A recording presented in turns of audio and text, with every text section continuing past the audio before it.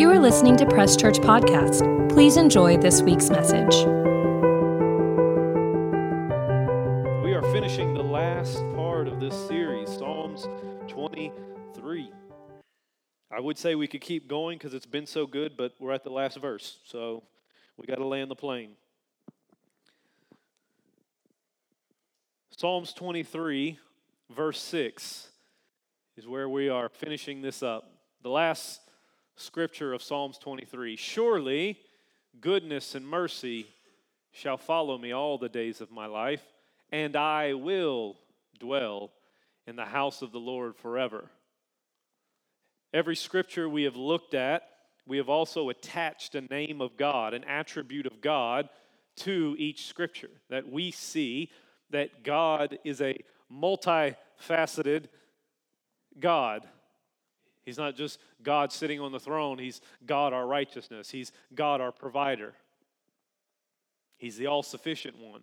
We see all these different names of God who also shows us different sides of God so that when we have a relationship with Him, we can see what we need at the time that we need them. And also, He has all of these names. He has all of these attributes. He has all of these different things, which is so wonderful for me in my relationship with God because I can always see a new side of God. It talks about in Revelations how the angels right now are flying around His throne room, singing, "Holy, holy, holy are you, God." And as they fly around Him, as they're in the throne room, it says they're seeing a new side. They're seeing a new dimension. They're seeing something new about God every time they fly around Him. Which encourages me that no matter how much I study this Bible, no matter how much I'm in His presence, no matter how much I hear His voice, there's still more and there's still a deeper relationship that I can have with Him. It never gets old. That's why the scripture says that we go from glory to glory, from faith to faith, because I see a new side of God as I grow older. On October 1st, me and my wife celebrated 10 years of being married. A whole decade of being married. And there's still things after 10 years of being with my wife that I'm learning about her. Things that she likes, that she doesn't like. Things that she hates about me. Things that she loves about me. We're experiencing things together. New things that we're eating. We're enjoying. We have kids now, and we're finding out how good and bad of parents we are and how we parent each kid. And now we have a boy and a girl and how we handle each kid differently. We're learning so much more about each other. The longer I go in this relationship with her, the more beautiful she is. The more I learn about her. The more I enjoy her. The more, hopefully, she enjoys me. The more I enjoy my kids, the more they get older. Eliza turns 2 at the end of the month. And just in the 2 years of being with her and seeing the personality and the fun that I've had with her, I can't wait until she's 4, until she's 6, until she's 8. As we go, maybe not when she's a teenager, but maybe after a teenager, we'll have a lot of fun. So we see, as we've studied Psalms 23, the different sides and facets and faces of God that we can lean on Him when we need Him. He's Abba Father. He's our righteousness. He's our judge. He's our protector. He's our provider. And today in Psalms 23, verse 6, we're going to see that He is our peace. Jehovah Shalom, our peace. The Lord is our peace is the name that we're going to associate with this scripture. Jehovah Shalom is mentioned only actually once in the Bible, in the Old Testament, in Judges chapter 6, verse 24. We'll start in 23, thank you. Then the Lord said to him, God is talking to Gideon, then the Lord said to him, peace be with you, and do not fear, you shall not die. That's a pretty good scripture. It's a pretty good word from the Lord, all 3 of those. I'll take all 3 of them. So Gideon, immediately upon hearing that, builds an altar. I would too. As soon as God tells me peace, don't be afraid, and you're not going to die, I would fall down and worship Him too. Oh, well, thank you. Built an altar there to the Lord and called it Jehovah Shalom. The Lord is peace. to this day, it's still in Oprah of the those people. You see, Gideon, if you haven't read this portion of the scriptures, Gideon is hiding, and he's threshing wheat and trying to get a little bit of meal to make bread, and he's hiding from the enemy. And he's gathered a little bit of crops. It says he's hiding like in a wine press as he's trying to work through these crops so that he can have something to eat. And the Lord shows up, and the Lord tells him, be at peace. Don't be afraid. You're not going to die. Now, he's in a pretty dire situation. He's got an enemy who's attacking him and his family and his people, trying to overtake them. They've also taken their crops, taken their food, taken things from them. So he's having to hide the food that he can find, the food that he can scavenge away as he's trying to make a meal. So they won't take the food from him, so they won't kill him. It's a pretty serious situation. It would be hard for me to have peace in that situation, if I'm being honest. I'm being attacked by an actual enemy with swords and weapons that are looking for me, that are searching for me, that are trying to kill me and my family. They've also taken all of my money. They've also taken all of my food. And finally, I've found some place where I could get some food. I'm excited because I'm probably going to be able to eat or feed my family. So he's trying to hurry and prepare the crops and work through the crops that he's gotten so that he can get the food, eat the food, give the food to his family so that he can live and fight and survive another day. I'm just going to go out on a limb and say he probably doesn't have peace in that situation. He is probably terrified. He is probably wondering where his God is, what's going on, what's happening, and then God shows up. In the middle of the storm, in the middle of the thing, he shows up. And the first thing that he tells him is, peace be with you. Imagine you are hiding from the enemy, trying to do this quickly, and all of a sudden this person shows up and says, hey, I probably have to change my shorts or something after that. Oh my God, who is this? What's going on? He says, no, peace be with you. What I bring is peace. What I bring is the opposite of fear. What I bring is protection. What I bring is something that can help you and hold you and sustain you. Peace be with you. Do not be afraid. You shall not die. The exact answer that he needed at the exact moment that he needed it, and immediately he builds an altar. He stops what he's doing, stops cooking the food. He's not worried about the enemy because when you built an altar, it usually includes a sacrifice and it includes a fire, which also includes smoke, which is a great, hey, to the enemy, I'm over here, come hang out with me. Builds an altar, builds a sacrifice, builds a fire, falls down. And not in a place of defense, says that he calls it, the Lord is my peace, and he worships right there. When you worship is not a defenseful position. During worship, usually my eyes are closed and my hands are raised. That's usually not a fighting position. I'm not ready for the enemy to come and attack. But Gideon understood the Lord is my peace. And if he's my peace and he's protecting me and he's helping me and he's saving me, then whom shall I fear, the scripture says. The Lord is my peace. There's a scripture that Paul wrote in 2 Thessalonians 3, verse 16. It says, now may the Lord of peace himself, what's he going to do? Give you peace.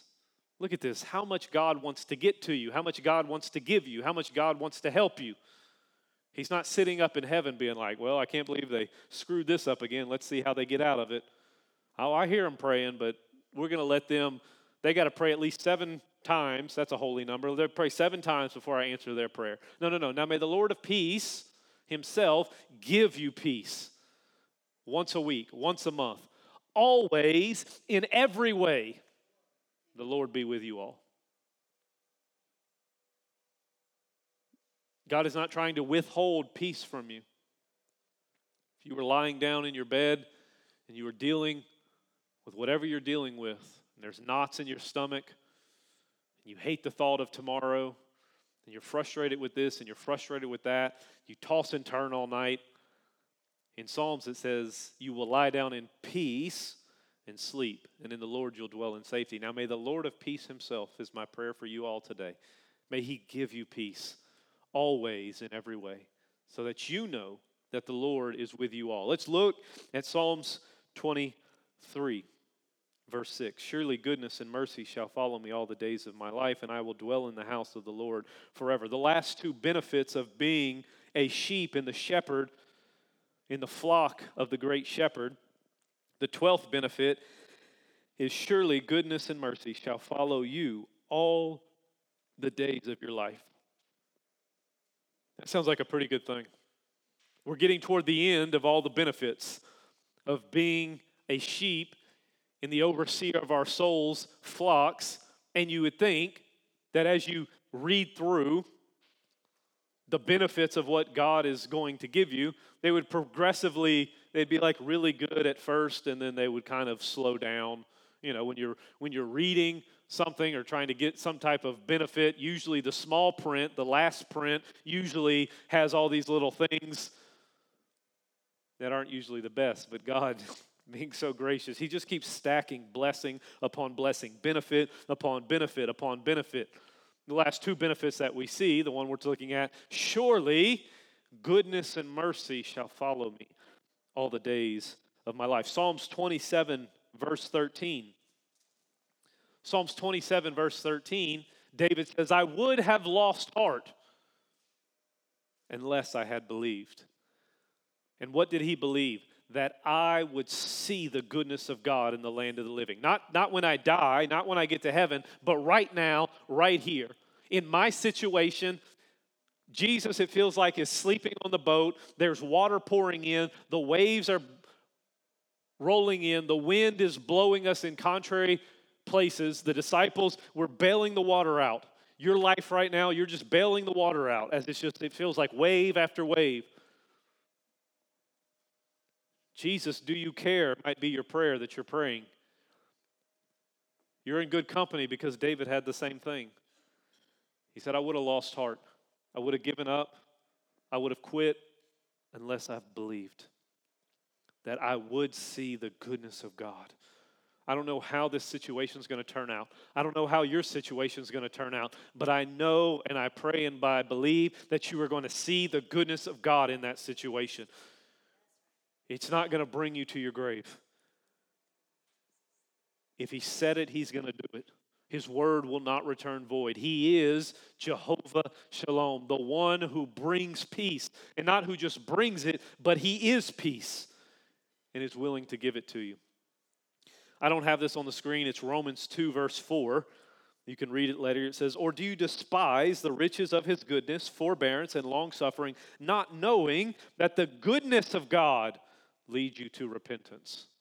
Not the anger of God, not the wrath of God, not the reminding you of how much you are a sinner. It's the goodness of God that leads you to repentance. Because when I see his face and I see what he's done for me and I feel his presence and I hear his voice and I see his hand moving on my life and my family's life and my church's life, it doesn't make me feel like I've been given a license to sin. It feels like I've been given a license to be free from sin. It's the goodness of God that leads us to repentance. Ephesians chapter 2, verse 4 and 5. Surely goodness and mercy will follow you. The goodness of God showing up. Ephesians chapter 2. But God, who has a small amount of mercy, has just a little bit that he could barely pour out on you. No. We have an abundant God, a God who loves to give, a God who loves to bless, but God who is rich in mercy because of his great love with which he loved us. Verse 5, that even when we were dead in our trespasses, made us alive together with Christ. By grace you have been saved. Even when you were dead, even when you were running away from him, even when you were a lost sheep, hiding and running Goodness and mercy were looking for you. The shepherd was looking for you to pour out his goodness and his mercy upon you. Surely goodness and mercy shall follow me all the days of my life. That phrase, shall follow me, almost sounds similar to why we're called press. But in the Hebrew, that word is radap, R-A-D-A-P, and it means to follow after earnestly. It means to pursue or chase. It means to hunt. It means to run after, usually with hostile intent. I like that definition. Surely goodness and mercy will run after you with hostile intent all the days of your life. Surely goodness and mercy shall hunt after you, shall pursue you, shall chase after you, shall follow you earnestly all the days of your life. If you ever watched the show Cops or Cops PD or PD Live or whatever it was called, and the police would get in a pursuit against a criminal. And they're running after that person to capture them. The person's running all over the place. That the cops just stay right behind them. They run after him. If they jump over a fence, the cops go over the fence. Who knows what's on the other side of the fence? They run into traffic, the cops right after them, running into traffic. They're jumping over cars. They're running in parking lots. They're running in neighborhoods. They're pursuing that person. And then if they lose the person by chance, the person's hiding in the bushes or whatever, the cops usually don't say, well, we lost him. Let's go home, guys. That was a good chase. I guess we'll find him tomorrow. No. They purposely set up a perimeter. They start hunting. They start looking. They get the dogs out, have them smell. Let's go find him. The cops, when they're pursuing someone, their intent is to capture that person and to grab them. The guy just keeps on running and, whew, that guy's fast. I'm going to take a break. We'll get him later. No. The cop's idea is to purposely pursue until they capture that person. Even if they hide, they capture that person. I don't know if you've ever seen this, but you can look at it on YouTube. There's something. Remember as a kid, we used to play tag. Tag, you're it. And then we'd run. Can't catch me. And then somebody would touch you.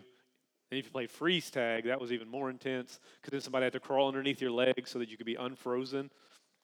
And then you can keep running. But there's something called professional tag. Oh, no, never freeze tag? Uh-oh. That's a Louisiana thing then. There's professional tag. You can look at this on YouTube where there's this arena that is built with all of these obstacles in the way, and there's two people in this arena, and they have to chase each other and try and capture the other person in 20 seconds. And it's like parkour and tag combined together as they're jumping over these metal things and sliding under things. And it's crazy to see as this one person is doing as much as they can to get away from the person. The other person's responsibility is to tag them. And so they're doing every move. They're going under, they're going above, they're jumping, they're going to the highest place, they're going to the lowest place. They're doing whatever they can to grab that person. The great shepherd, Jesus, has two helpers to watch over his flock in its goodness and mercy. And no matter where the sheep go, Jesus makes sure that his two helpers, goodness and mercy, do whatever they can to come and get you, to come and find you. Just because you're hiding and you said, well, I sinned today, so I don't think God wants to talk to me or loves me or cares about me. No. Jesus sends goodness and mercy to follow after you, to find you, to help you. And they're not going to stop until they get to you. For the rest of your life, goodness and mercy are going to chase after you. Your past, you might think your past can chase after you. You might think your sins, your faults, your failures are chasing after you. But if you're a sheep and you've submitted your life to the shepherd, then what's chasing after you is not your sin because the shepherd has forgotten about your sin. What is chasing after you is his goodness and his mercy to help you as you go forward in life. If you ever feel the need to look back behind you and look at the past, all you're going to see is goodness and mercy right there behind you. Do you need something? Can I help you with something? What are you trying to remember? Are you trying to remember the goodness of God? Are you trying to remember when He saved you, when He healed you, when He helped you? Because you can remember that. That's the goodness of God. And you're like, well, no, I remember my sin, my fault, my failure, my insecurities. And then mercy steps up and says, we've already forgiven you. We've already let Jesus' blood cover you. We've already taken care of that. His mercy is new every morning. Step into a new batch of mercy and go out there and succeed. Keep moving forward. Don't go back. Keep moving forward. Goodness and mercy shall follow you all the days of your life. But there's also some things that are ahead of you and around you as well. Psalms chapter 5, verse 12. You've heard me quote this scripture, and you'll hear me quote it many of times. For you, O Lord, will bless the righteous. You're no longer sinners, you are righteous. So this is you, he's talking about you. And with favor, you will surround him or her as with a shield. So not only do I have goodness and mercy following me, pursuing me, all the days of my life, even right now in this moment, the favor of God, the grace of God is surrounding me, and not just surrounding me, but surrounding me like a shield to protect and push off the attacks of the enemy. Deuteronomy chapter 31, verse 8. And the Lord, He is the one, where's He at? He goes before you. He will be with you. He will not leave you or forsake you. Do not fear or be dismayed, because Jehovah Shalom, the Lord our peace, is with us. He's behind us. He's around us. And He's in front of us, preparing the way for us. I don't know what your situation is, but that should make you a little more excited about what tomorrow's going to bring. God's already fighting for you in the future. His favor and grace is surrounding you right now in the present, and goodness and mercy is pursuing after you and covering and hiding your past. Glory be to God. I'm glad I woke up for that. Philippians 4, verses 6 through 7. There's some scriptures in the Bible where I scratch my head, I ask God, why is this in there? This is one of those scriptures, because if I'm being honest, it's hard for me with this first part of the scripture. Paul writes to the church of Philippi, and the thing that he says is, be anxious for nothing. Time out. Time out, God. We got to talk about this. Nothing.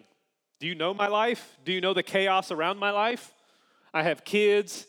I have a job, I have a church, I have a house, I have a dog, I have a cat, I have 2 cars, I have family in Louisiana, I have family here in South Carolina, I have friends here, I have friends there.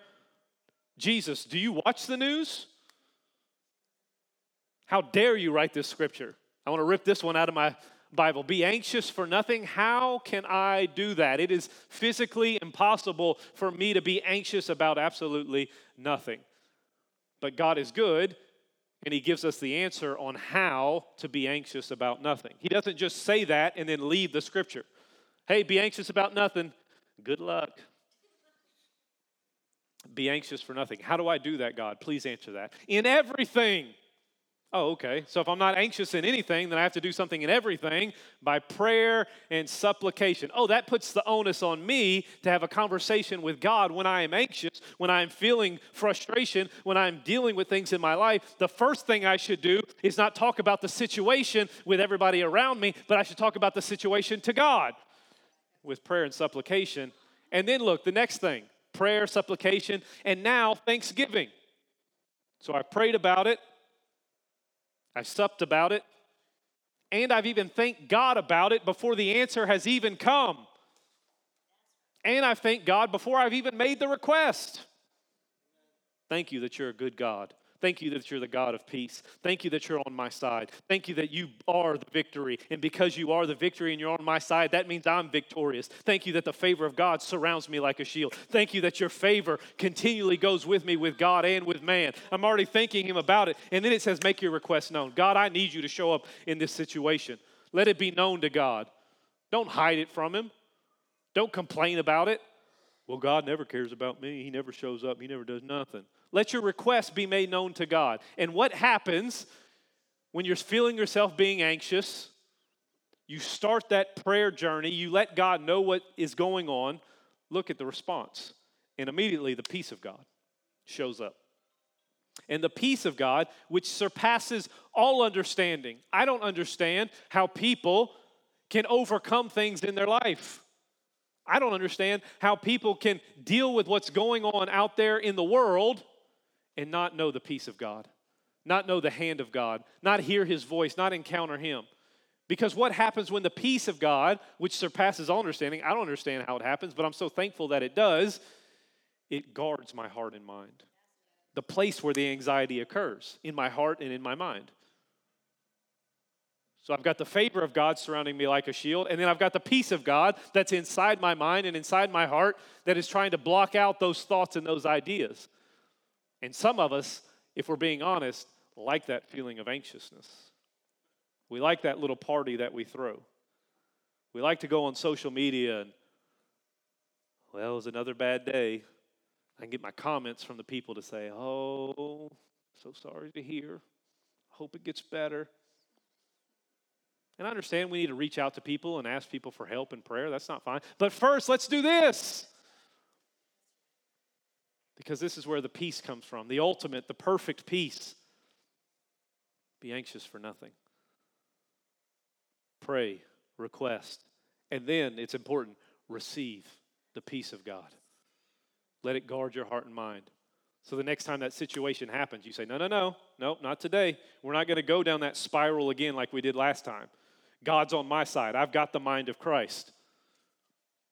I'm going to use these scriptures. I'm going to use His word. I'm going to use the things that He's told me and taught me to fight this again. It's not going to take me down like it did last time. It's not going to shut me down like it did last time. I'm going to overcome it by the blood of the Lamb and the word of my testimony. I'm going to keep saying it. I'm going to keep believing it. I'm going to keep speaking it until I see my situation change, because God is a good God. Amen. And the last benefit, I guess it's fitting for being in October, the 13th benefit. Ooh, spooky. The 13th and final benefit that we see in Psalms 23 is the last part of the scripture. And I will dwell in the house of the Lord for one day, until I sin, until I mess up, until God gets tired of me. And I will dwell in the house of the Lord forever. Praise God. I like that word. But we think when we hear this scripture that He's just talking about in the by and by, when I close my eyes and I go up in the sky and I get to hang out with God. We think, I'll get to dwell in the house of God forever. All my problems will be gone. All the things will be done. And I'll deal with it now. I'll suffer for Christ now. And then when I get to heaven, we'll have a party. I'll really be able to relax, and I'll finally understand the peace of God. That's not how God works. That's not the intent that God has for you. It says in the scriptures that Jesus came to give life and more abundantly. He didn't die on the cross just for you to live a miserable, worthless, tiring, exhausting experience of a life and then go celebrate in heaven. If I'm being honest, if that's the way Christianity worked, I would not be a pastor and I would not be in church at all. If that's how Christianity was sold and promoted to people, well, trust God, believe Him, your life is going to suck from this point on as soon as you say yes to God. But the good news is once you die, you'll go to heaven and you'll hang out on a cloud with a harp forever and you'll be happy. So you're telling me that if I decide to join being a Christian, join your church, give to your church, give money, all these things, I just got to deal with my life. My life does not change at all until I die. I'm out. I'm going to go enjoy it somewhere else. I'm going to go do something else. I'm going to go look for a different religion. It's not a good selling point, but that's not what God did. He sent His Son to earth to show us the relationship between Him and the Father, and He sent His Son to show us how to have a victorious life, how to walk on water, how to multiply a basket of fish and chips, how to raise the dead, how to save people, how to encourage people, how to call people out of sin, how to seek and save that which is lost. He showed us what a victorious life is, not just to show us like, this is what I can do, good luck for you. He showed us that life so that we could walk in that life and be victorious in our life. That we have the answer for ourselves and we have the answer for this world, the hope of glory, Christ in us. So we see that there are different areas of dwelling in the house. In Psalms 27, verse 4, David is writing, and he's writing about the temple, and he says, one thing I have desired, that I will seek, that I may dwell in the house of the Lord all the days of my life, and to behold the beauty of the beauty of the Lord, and to inquire in his temple. One thing that I desire is to dwell in the house of the Lord all my life. And so he's not talking about a future once I die. He's talking about the church. That God created a group of people, an organization, an opportunity on this earth that we could dwell in the house of the Lord. It's shut down in other places, in other countries, in other parts of the world, but not here. I love these open windows and looking out into the community as people drive by as I preach, because that tells me that we are still free, that I can still say that God is Lord, that he sent his son to die for us. I can still preach the gospel openly, that my mic is still loud enough that people walking by can hear us preaching. We are not ashamed of the gospel. We are not worried about somebody kicking in these doors and shutting us down and arresting us and killing us for saying the simple gospel message that Christ died for your sins. He was buried in a tomb and he rose again the third day. We are still free and we're still a free nation. But also, God, you still got to do some work in this nation. But we're the agents of change in this world. One thing that I desire, that I dwell in the house of the Lord forever, that we can come to church and we can experience his presence, we can experience his people, we can experience his power, we can experience his peace, we can experience his prosperity, and we can experience the passion of his people as we come together and worship in one accord. It's one way that you can dwell in the house of the Lord forever. Another way, 1 Corinthians chapter 6, verses 19 and 20. Paul is writing to the church of Corinth and he says, do you not know that your body is the temple? Do you not know that your body is the temple of the Holy Spirit, who is in you, in me, whom you have from God? God did this. God gave you this. He gave you his Spirit. He put him inside of you. And you are not your own. Look at verse 20. For you were bought with a price. Don't you ever forget it. Don't you ever forget that glorious blood, that glorious breath, that glorious gospel message that Jesus died for your sins. And what he did for you was good enough. To believe upon him, to confess upon him, and believing upon him and what he did is good enough to get you saved and get you in right standing with God. For you were bought at a price. Therefore, glorify God in your body and in your spirit, which are God's. So I can go to church and dwell in the house of the Lord forever. But I also have the Holy Spirit dwelling inside me, also known as the house of the Lord, forever. And then the last one we have in Revelations chapter 21, verses 3 and 4. And I, being John, as he's having this vision, I heard a loud voice from heaven saying, behold, the tabernacle of God is with men. Thank you, Lord. And he will dwell with them, and they shall be his people. God himself will be with them and be their God. Verse 4, and God, praise God, will wipe away every tear from their eye. There shall be no more death, no more sorrow, no more crying. There shall be no more pain, for the former things have passed away. I will dwell in the house of the Lord forever. I don't want to diminish the fact that when we do die, we do get to go to heaven. The other option is a whole lot worse, so I hear. But that God would save us, give us an opportunity as a family to come together here on earth, put his Spirit inside of us, and then the God of abundance, makes the decision that he's going to allow you to come live with him for eternity. There's a famous statement by Benjamin Franklin that I actually learned from my mother-in-law. And it says, guests, like fish, begin to smell after 3 days. Guests, like fish, begin to smell after 3 days. If I asked you to open your house to everyone in this church right now and let them come stay with you just for tonight. Everybody here, we're going to go to your house. We're just going to stay with you tonight and hang out. All of your thoughts are absolutely not.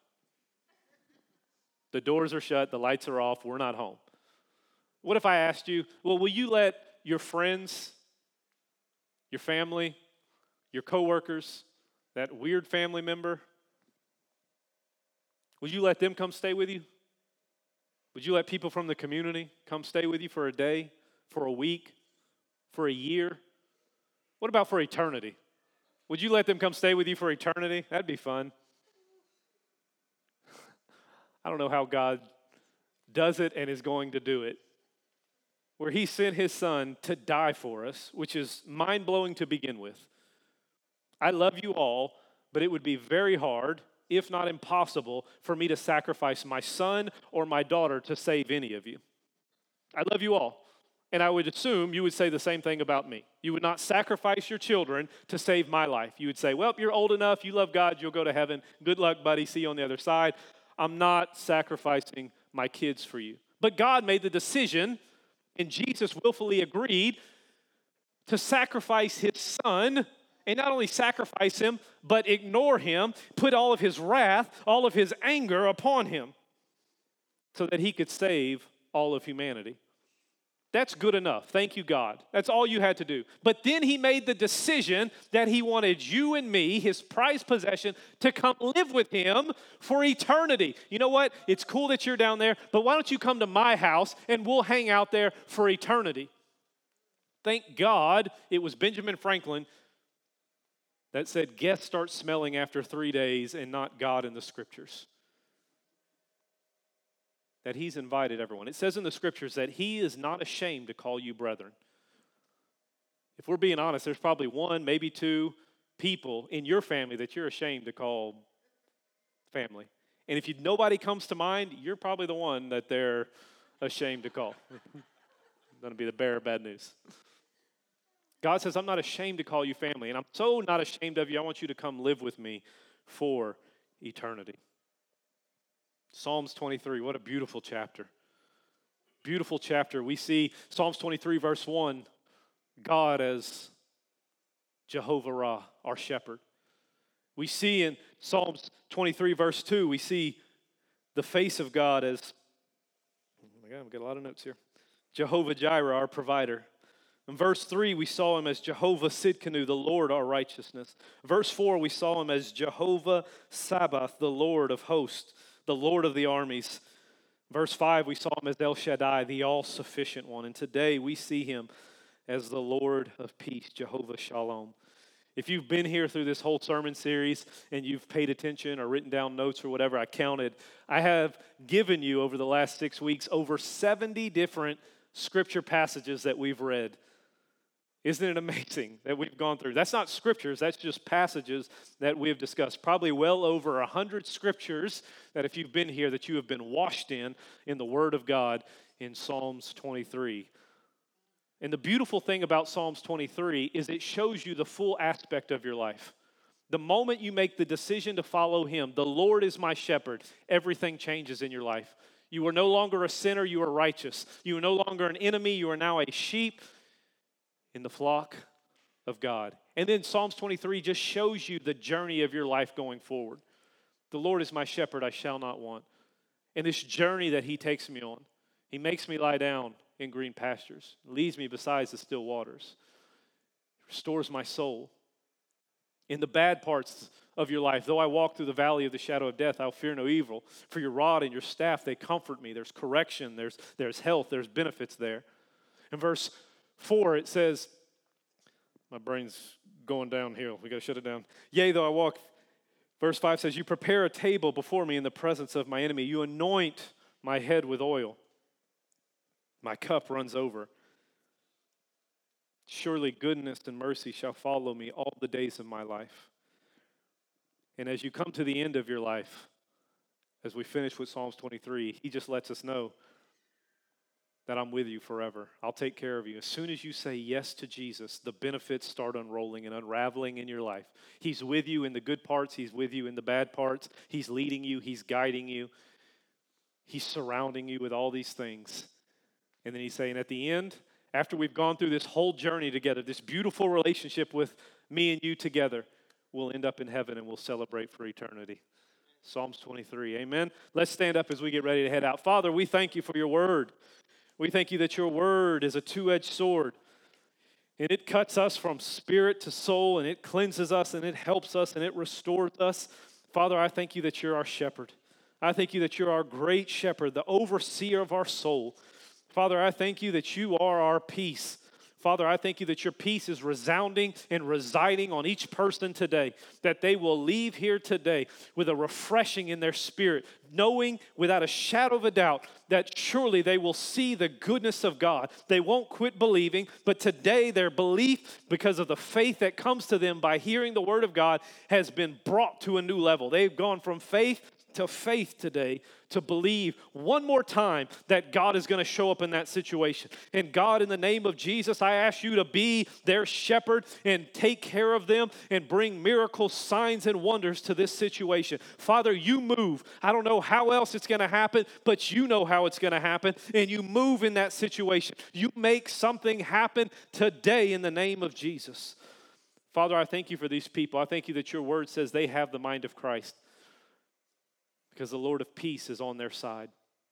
I thank you that everything they put their hands to prospers. I thank you that everything that they do as they move forward in life is stepping in a step of victory, not of defeat, but they are walking knowing that they are victorious.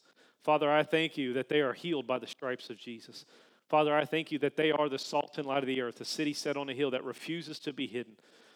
Father, I ask you to bless these people, protect your flock. Keep us safe until we return again. In Jesus' name, amen. God bless you. We love you. We'll see y'all next week. Take care, family.